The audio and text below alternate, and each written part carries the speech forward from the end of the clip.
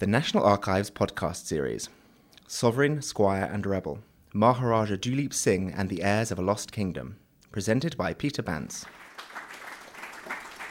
Thank you, Parveen. Thank you for inviting me here today to do this talk. Before I actually talk about Duleep Singh, I'd like to give a little background history into the history of the Punjab, the rise of the Sikh Empire, and also on Ranjit Singh, who was the father of Duleep Singh. Now, in the middle of the 18th century, there was a power vacuum in the Punjab. The central government at Delhi was engaged in war with the British, who were expanding their territories westwards from Bengal, and through the Middle East from Afghanistan and Persia. We had constant looting and plundering into India.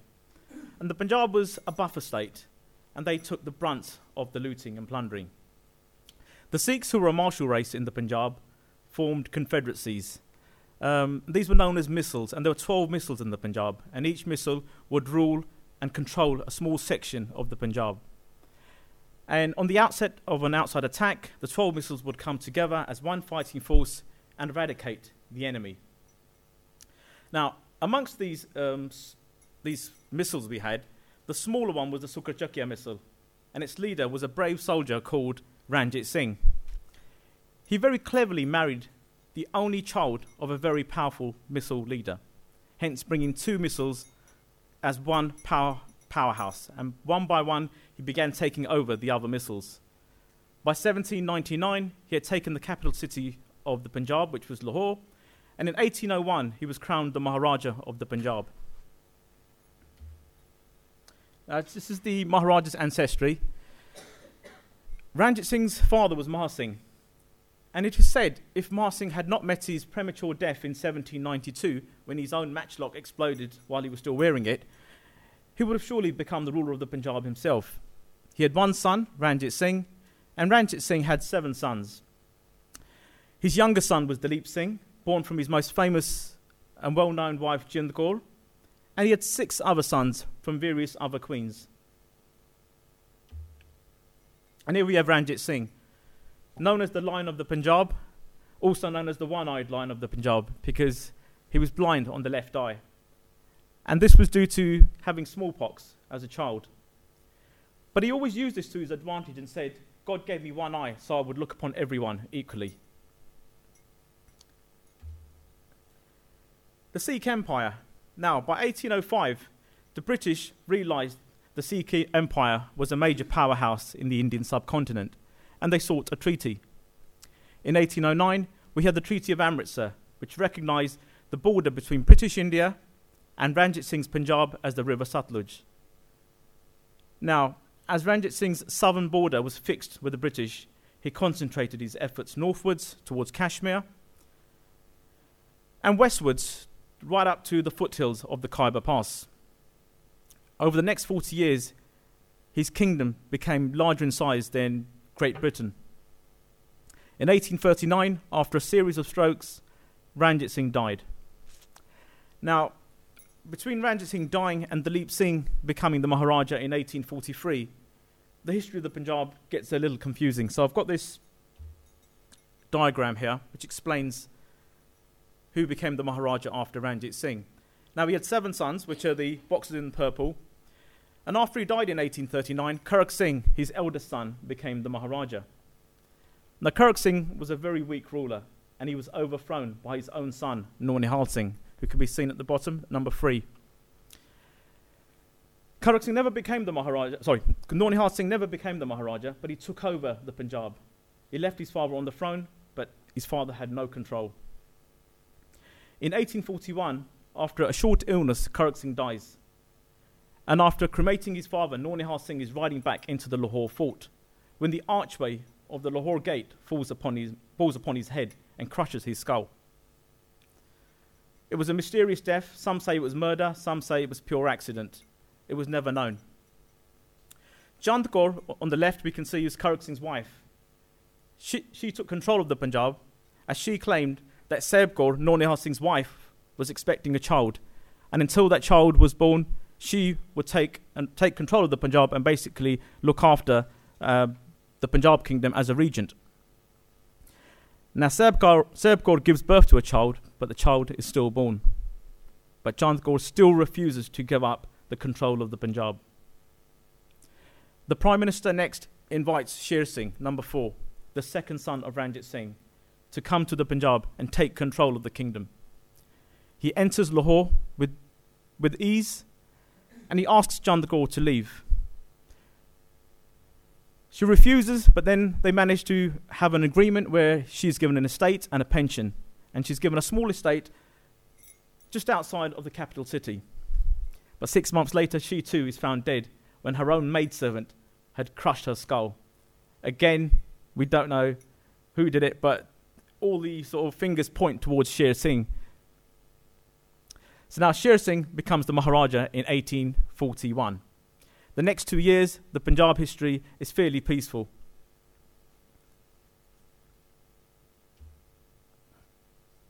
And here we see Duleep Singh as a prince before he became the Maharaja.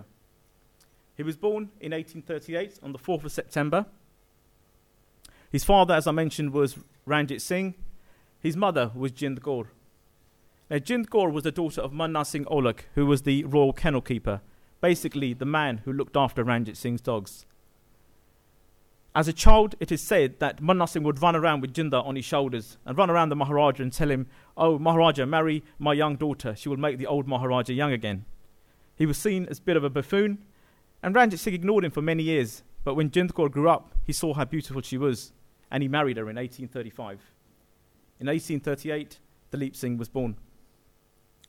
Now, in 1843, Sher Singh, who is the current Maharaja, is assassinated. He's assassinated by the Sandawaliya Sardars. Now, basically, these are the cousins of the royal family. They strongly believe that Sher Singh had his own sister-in-law murdered. And they took their revenge in 1843. And when Sher Singh was inspecting a section of his own army, they assassinated him. The other sons of Ranjit Singh put forth their claim to the throne of the Punjab.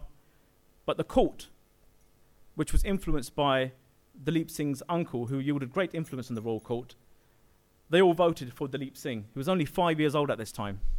So the 5-year-old Duleep Singh becomes the Maharaja of the Punjab because of the influence of his uncle. His uncle becomes the Prime Minister, and his mother, Jind Kaur, becomes the regent. And for the next couple of years, he enjoys the fruits of his position. But by 1845, the Sikh army orders the Prime Minister to their camp, as they strongly believe that Jawar Singh is involved in the murders of Ranjit Singh's other sons, who in the last 2 years have also been knocked off one by one. Jawar Singh, being clever, thinks, well, if I take Duleep Singh with me to the Sikh camp on my elephant, the Sikh army will dare not touch me. But how wrong he was. When he enters the Sikh camp, he is ordered off his elephant, he is shot, and his head is severed off. Now, Jind Kaur's sister is on another elephant, and she can only watch her brother being mercilessly killed in front of her.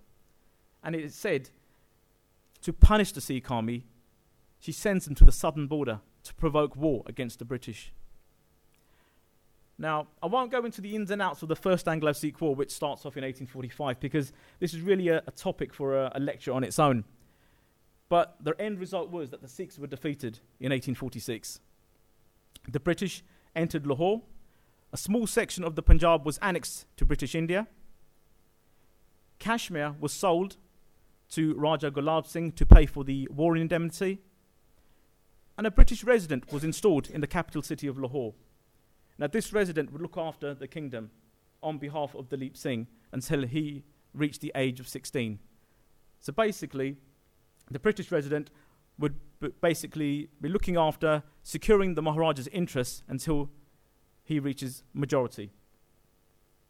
A year later, Maharani Jind Kaur, who has no power in the royal court now, is constantly meddling in daily affairs.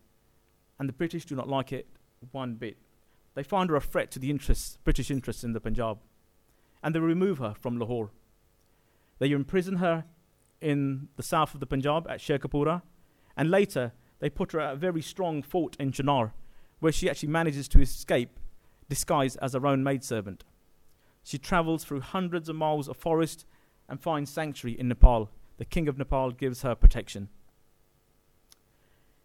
In 1848, there's a small outbreak. There's a revolt in the Multan province of the Punjab by some Sikh soldiers.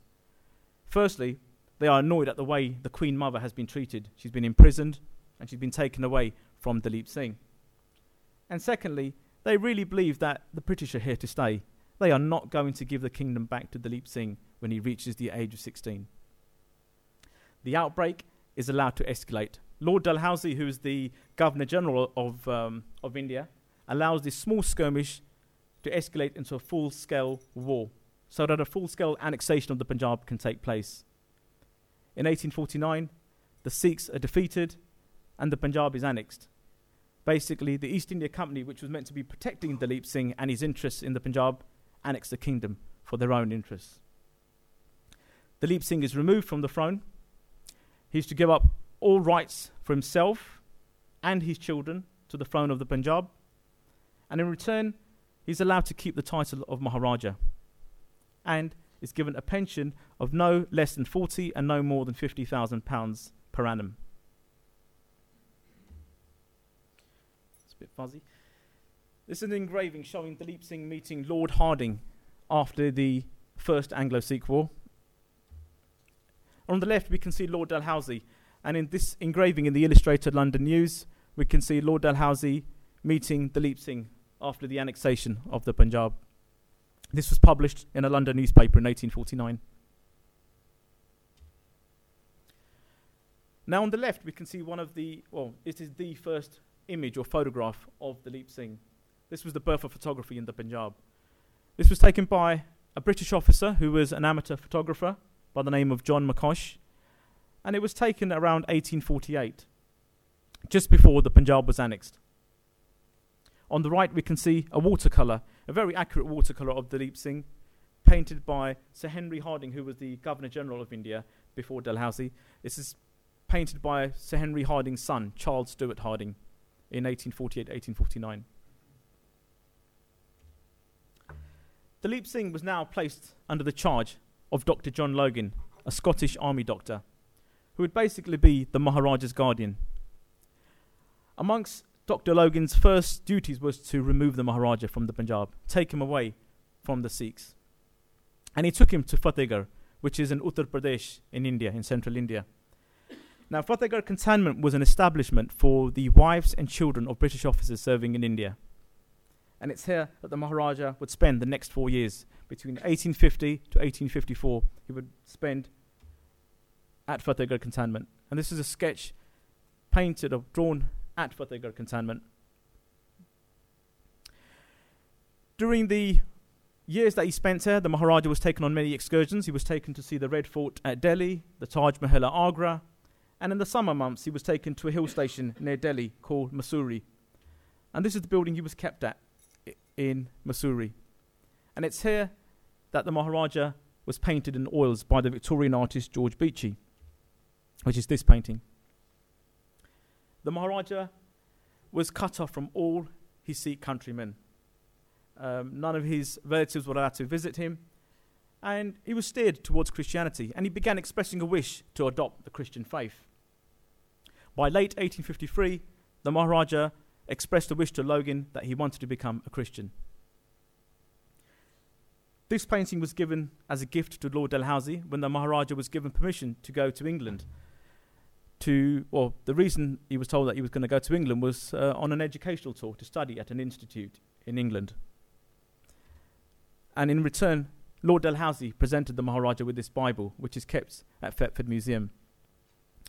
The Maharaja became a Christian in 1854, and in the same year he was given permission to travel to England on a so-called educational tour.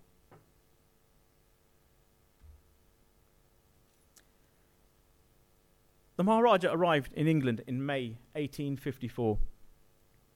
He arrived at Southampton and he was given an immediate audience with Queen Victoria, who took an instant liking to him. She encouraged him to mix with the royal princes. He became a lifelong friend of the Prince of Wales.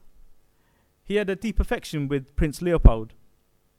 And the Queen even encouraged him to basically come on holiday with the royal family. He would go to Osborne House in the Isle of Wight and spend many weeks with the family there. He was also allowed to open correspondence with the royal princes as well. And this photograph was actually taken by the Prince Consort, Prince Albert, Queen Victoria's husband. The Queen also commissioned her favourite family artist, Winterhalter, to paint the Maharaja in 1854 at Buckingham Palace. And this is really a classic example of tweaking, the 19th century tweaking or Photoshop, where the Maharaja is made to look much more glamorous, much more handsome, and much more taller than he actually was. He never did attain this height.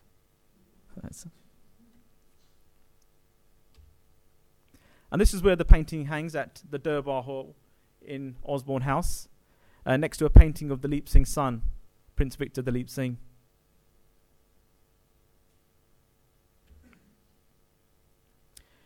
And here we have an image from the London Illustrated News in 1854 announcing that the Maharaja Duleep Singh is in England on an educational tour. However, when the Maharaja came to England, he was told there was no place for a prince of such a rank to go to an institute. He was also told he'd probably get thrashed if he did. So the matter was dropped, and the disappointment really did affect him throughout his life.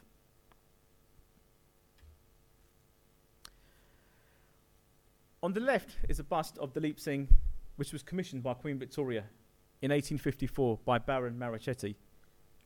And this bust is on display at Osborne House in the Isle of Wight. In 1856, the Maharaja wanted to go back to India because he wasn't allowed to go to an institute like he was told. But at that time, the mutiny was taking place in India. And Sir John basically informed him that the natives were going mad in India. And if he went back, he'd probably be killed by his own people. So to take his mind off things, the Maharaja was taken on a continental tour of Europe. And whilst visiting Italy, he met the London-born Gibson, who was plying his trade in Rome. And the Maharaja commissioned this bust by Gibson on the right-hand side. Now, this bust actually sold at a London auction house in 2007, and I was fortunate enough to write the description for the auction house. And it's a massive 1 metre high bust of the Maharaja. And it was valued at £25,000. But when the hammer fell, it fell at £1.7 million. And it just so happens I was giving a talk a couple of years ago at Blow Norton in Norfolk, which is a village where the Maharaja's children had stayed between the First and Second World War. And I told the local villagers that this bust used to be on a pedestal in a garden of one of the houses in Blow Norton. And in the 1960s and 1970s, the owner of the house tried to sell this statue for £50. He offered it around, and there were no takers for it. And as I was giving this talk, this elderly gentleman in the audience, he stood up and he said, I was offered that bust for £40. And he said, I didn't accept it because I thought it was a bit of a voodoo doll.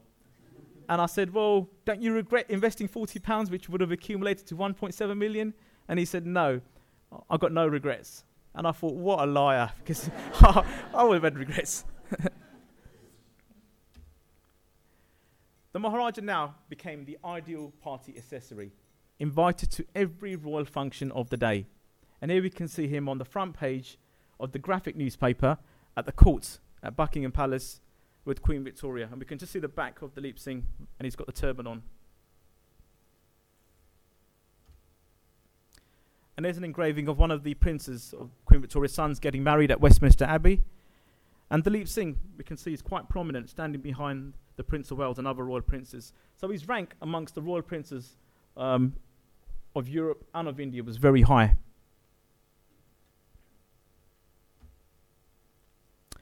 And this is a coat of arms which was designed by Prince Albert, the Prince Consort. The Maharaja stated that I'm a Sikh and I wish to remain a Sikh, so he refused to register this at the College of Arms. But in respect to Queen Victoria and Prince Albert, he used this on all his stationery. And it says Duleep Singh in Hindi, and above we have the 3-star coronet and the lion signifying the Lion of the Punjab. And here we have the Maharaja at Roehampton. When the Maharaja arrived in England, he stayed some months at Claridge's Hotel in London. And then a permanent address was taken for him at Roehampton. First at Ashburton Park, and then at Canizara's house, which is a really nice, posh hotel now in Roehampton. From there, Logan took the Maharaja to his native Scotland, and he rented Menzies Castle for Duleep Singh. And it's here that the Maharaja became initiated into grouse shooting and hunting. He became a fine shot amongst one of the best in the country. And Menzies had a very fine grouse moor. After the lease expired, he took Mulgrave Castle in Whitby in Yorkshire. And here the Maharaja even kept elephants. And here we have the Maharaja in 1859-1860. During this time, the Maharaja had an urge to meet his mother. He had found out that she had escaped to Nepal, and he wished to open communication with her. He sent a letter through a travelling banker, which was intercepted by British intelligence. The British felt the Maharani was old now, she was frail, and she was virtually blind. She was no danger to them now. So they said, well, let's let mother and son meet. He was given permission in the beginning of 1861, and he travelled to Calcutta. He wasn't allowed to go to the Punjab, so he had to visit his mother in Bengal, in the city of Calcutta, at Spencer's Hotel, which is a very famous European establishment. It just so happens that on this particular visit, the Sikh army, which was now part of the British Indian Army, was returning from the China War. And they were coming down the River Hooghly when they heard that the Maharaja was in town. And suddenly, crowds began gathering outside the hotel, chanting his name. The British became alarmed, and they told the Maharaja that he must return at once. And if he wanted to, he could take his mother with him. Jinder was more than happy to go because she'd be with her son again. And secondly, her casket of jewels, which was confiscated when she escaped to Nepal, would be returned to her. So she happily came back, and in London, a house was taken for her at Lancaster Gate, 2 doors away from Sir John's house, Sir John Logan's house. The Maharaja had George Richmond paint this lovely painting of the Maharani while she was living in London. After some months, she was moved to Kensington at Abingdon House, and sadly, after 2 years of meeting her son, the Maharani passed away. We got a copy of an original telegram sent to Sir John Logan on the morning of the Maharani's death, and it basically reads, "Please come up quickly, my mother has expired this morning at 6:15. 2 months later, Duleep Singh lost another parent when Sir John Logan passed away. Originally, Duleep Singh wanted Sir John to be buried at a mausoleum he was building in Suffolk. But Lady Logan felt that Sir John had spent many of his happy years at Felixstowe, so it's only right that he should be buried there. So at the Maharaja's own expense, he built this red and white granite memorial at Old Felixstowe. And it's said that the Maharaja openly wept at the funeral and said, "Today I've lost my father." So that's how close he was with Sir John Logan.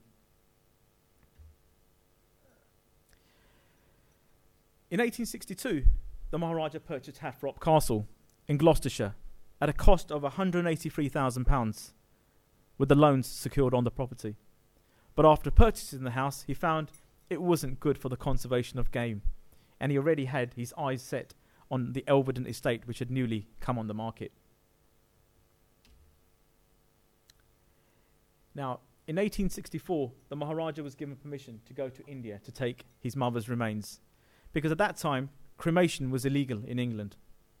The Maharani's body was stored in the catacombs of Kensal Green Dissenters' Chapel, and after getting permission from the British government, he took a ship with his mother's body to travel to India for cremation. Now, on the way, he stopped at Cairo, and at a missionary school, he met Bamba Mullah. He took an instant liking to Bamba Mullah, and he proposed to her. And God knows how she accepted, because she couldn't understand English. She only spoke Arabic.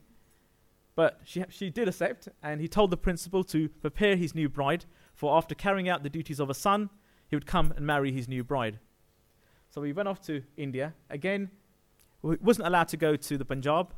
He went to Bombay, and he cremated Jind Kaur on the banks of the Godavari in Bombay. In June 1864, he returned back to Cairo, and he married his new bride. As I said, she couldn't speak English, so she said her vows in Arabic, and he spoke his vows in English. And then they went on a short honeymoon in Ramleer, and then he took his wife back to England. as the newly purchased Elvedon Hall, the renovation works were still going on. So he took his wife to Auchlin in Scotland, a hunting lodge he had there, until the works would be completed. And after a couple of months, the Maharani gave birth to their first child. But sadly, the boy died after 2 days. And the family had a very private funeral in the local Kenmore churchyard. And this is an original photograph taken just after the funeral, and which was from the family's personal photograph album. And this is Elvedon Hall, which the Maharaja purchased in Suffolk. And this particular version of the hall was called Admiral Keppel's Hall. And the Maharaja completely transformed this house and renovated it. And when he finished, the house looked like this, much larger. And we can just see the little figure outside is the Maharaja's Sikh valet, Duleep Singh. The Maharaja wanted this to be his own Sikh palace. He sent architects, surveyors, photographers to go out to India to copy the fine Mughal palaces and forts that he was accustomed to. And this is a plan of the Maharaja's house with the fountains on the right, an aviary on the left, and the servants' quarters. And most of the left was all demolished when the present family, the Guinness family who own the house now, they actually doubled the size of the hall in 1901, and basically all the left wing was destroyed. And this is how the house looked inside. And it still looks like this, but it's falling to bits. The house has been lying on its own, and it's been lying derelict for 50 years after the US air base, or the US Army used it as an air base during the Second World War. And this is some of the Maharaja's estate workers. On the left, we can see Duleep Singh, his Sikh valet, and members of the Mays family who were gamekeepers, maids, and ladies-in-waiting to the young children as well. And the Mays family still live in the Elvedon and Thetford area even today. And here we can see the Maharaja seated on the right, and in the centre we can see with the black hat is the Prince of Wales. As I said, the Maharaja had a lifelong friendship with the Prince of Wales, and the Prince of Wales also loved hunting. He was a fine shot, probably the best shot in the country, and they had many hunting parties. And it wasn't long before the Prince paid a visit to Duleep Singh's estate at Elvedon. He was originally meant to come in 1871, but due to that fatal illness he had that year, the trip was put back. And in 1872, the Prince of Wales came with his sons Prince George and Prince Albert, by which time the Maharaja had expanded his estate to over 14,500 acres. And here we have another shot, the Maharaja seated in the middle with his hand on his knee, and the Prince of Wales on the left in between the doors. Now this photograph was taken in 1876, and this was one of the grandest hunting parties ever. It's one of the famous grand hunting festivities which can be read about, and there's a lot of books about this particular event. And it was such an event that the Prince of Wales actually wrote back to his secretary telling him about the amazing day's shooting. So I'm going to just quote. "We had the most extraordinary good day's shooting, having killed yesterday and today close on 6,000 head, nearly 4,500 of which were pheasants. It is certainly the most wonderful shooting I ever saw, and I doubt whether ever such bags have been made before." And here we have the Maharaja's other hunting friends, including Lord de Grey, who was also a very fine shot. And Tom Turner, who was a gamekeeper, wrote in his memoirs, "It was 1875, and these were the days of muzzle loaders. And the Maharaja had 3 double-barrel guns and 2 loaders, who with their blue and green waistcoats, powder flasks, and leather shoot bags made a great impression on my mind." The Maharaja held 2 outstanding records for shooting. The first was 440 grouse to his own gun in 1871. And the second record was during that 1876 trip, where the Maharaja bagged 780 for 1,000 cartridges expended, rated as the largest bag ever made by one gun in England. The Maharaja was of the opinion that had the hand-reared birds been available to him, he would have shot between 1,400 and 2,000. Now, in a good season, the Maharaja basically killed 9,600 pheasants, 9,400 partridges, 3,000 hares, and 75,000 rabbits. So, absolute slaughter. So whilst the men had their parties, the ladies too had their tennis parties. And the lady seated in the centre in the middle row is Bamba Mullah, the Maharaja's wife. And the two young boys, who look like girls because they've got long hair, are actually the Maharaja's two elder sons, Prince Frederick Duleep Singh and Prince Victor Duleep Singh. And as the Maharaja and Maharani moved into Elvedon, the house began to fill with children, and we got 5 of the royal children seated outside Elvedon Hall. And the 6 children were Prince Victor Duleep Singh, who was the eldest son. He was the godson of Queen Victoria, named after Queen Victoria. He was baptised in the private chapel at Windsor Castle. Prince Frederick, who was the most well-known of the Maharaja's children. Princess Bamba, who was the eldest daughter, who outlived her entire family. She died at the age of 89 in 1957 in Lahore, which is now in Pakistan. Princess Catherine, the very secretive second daughter of the Maharaja, who spent most of her life in Germany. She also helped Jews escape Nazi Germany during the Second World War, and she used to house them at her estate in Buckinghamshire. And 50 years after her death, a Swiss bank account in her name came to light as well. And Princess Sophia, who was the fanatical suffragette, the youngest daughter of the Maharaja.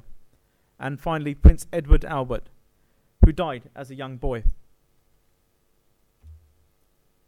And here we can see Prince Victor Duleep Singh. The painting on the right was commissioned on Victor's 13th birthday, and this was a gift for Queen Victoria, and it actually hangs at Osborne House in the Isle of Wight. And here we can see the princesses. On the left picture, on the left-hand side is Princess Bamba.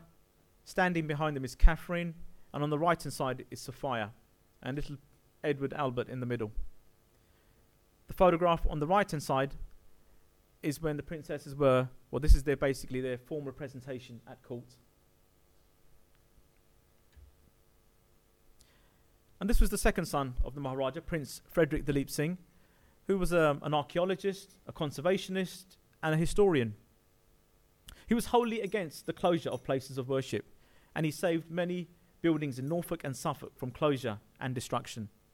It includes Norfolk Cathedral, the churches at Wymondham, Bury Town Hall, and also the church at Thompson. He joined the Suffolk Yeomanry and later transferred to the Norfolk Yeomanry. He served in the First World War as well. And here we have Princess Sophia Duleep Singh, the youngest daughter of the Maharaja. She was a fanatical suffragette, known to chain herself to the gates of Hampton Court Palace, and she was seen to be selling the suffragette paper at matinee houses and theatres. And I believe the National Archives holds quite a few records of the princess as well. She also helped many of the Asians or the Indians that were living in England at that time. And we can see a photograph on the left, and the princess is in the centre, collecting money for the Indian soldiers during the First World War. And also, she nursed many wounded Indian soldiers at the various hospitals in Brighton.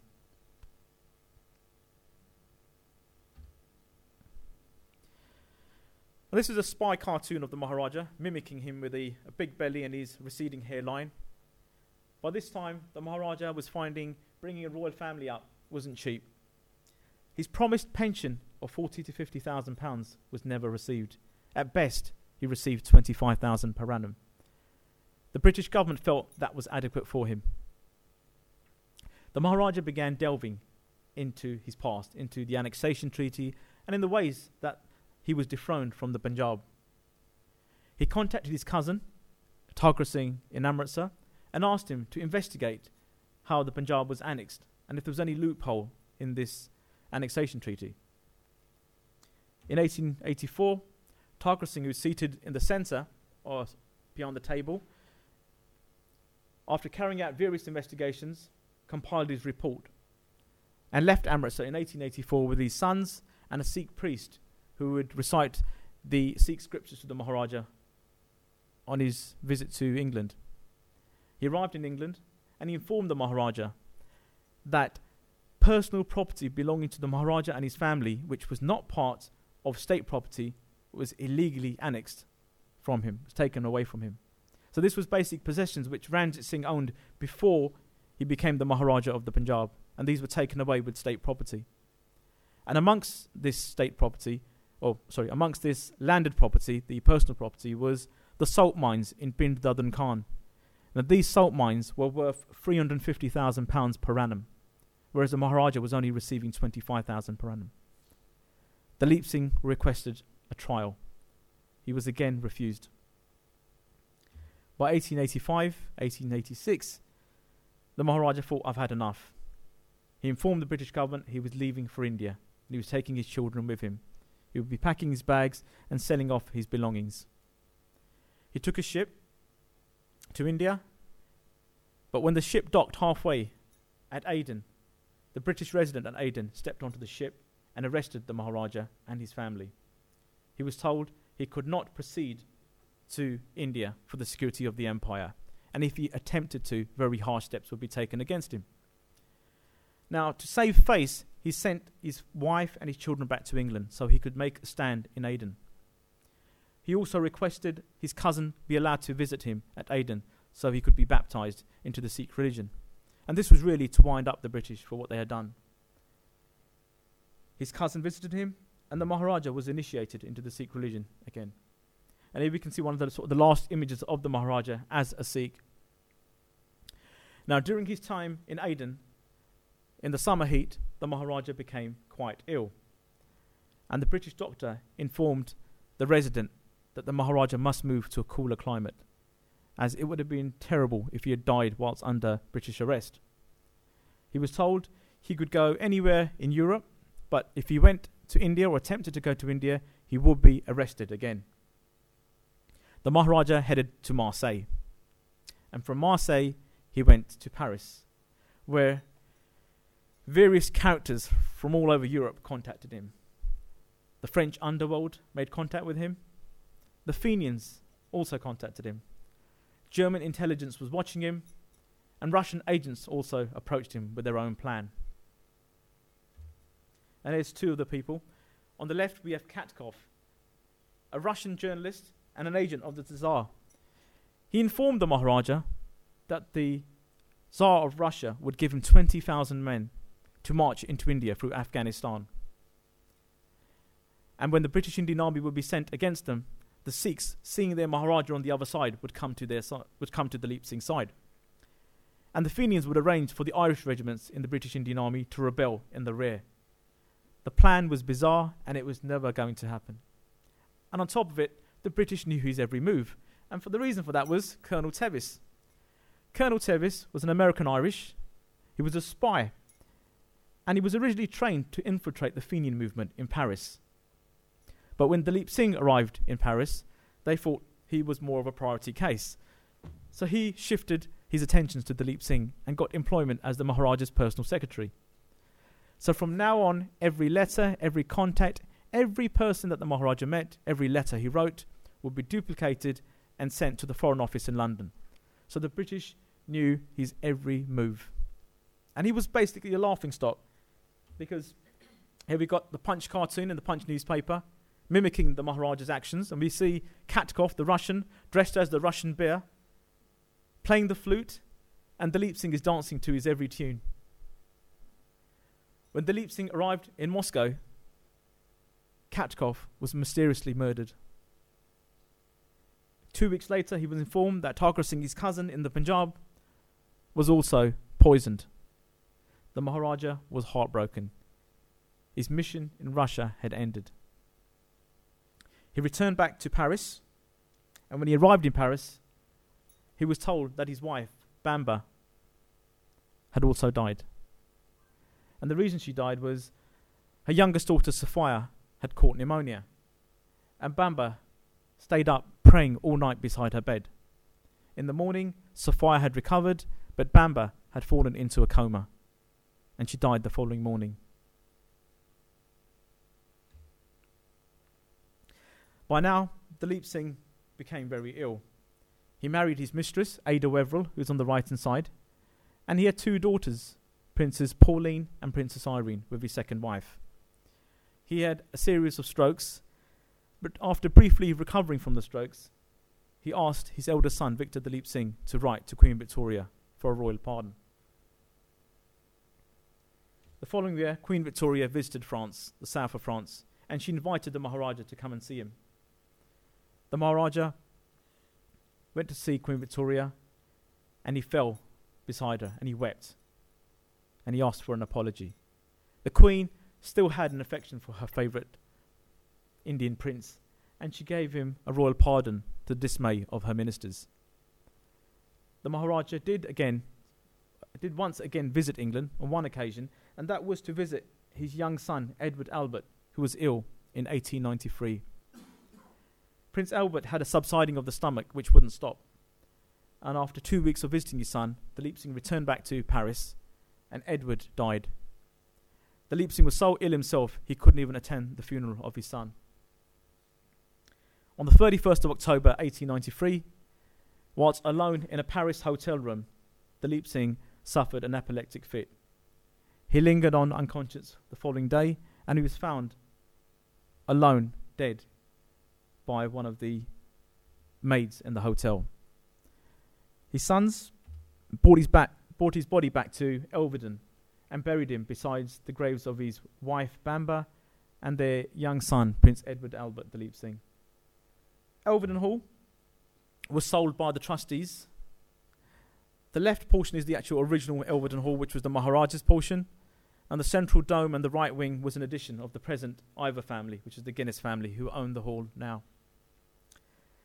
Finally, in 1999, a bronze equestrian statue of the Maharaja was unveiled by the Prince of Wales. And this gave the Maharaja his own place in the history of the area.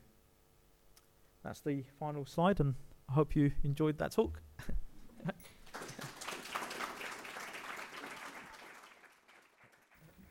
This event was recorded on the 10th of November 2011 as part of the Diversity Week event at the National Archives, Kew.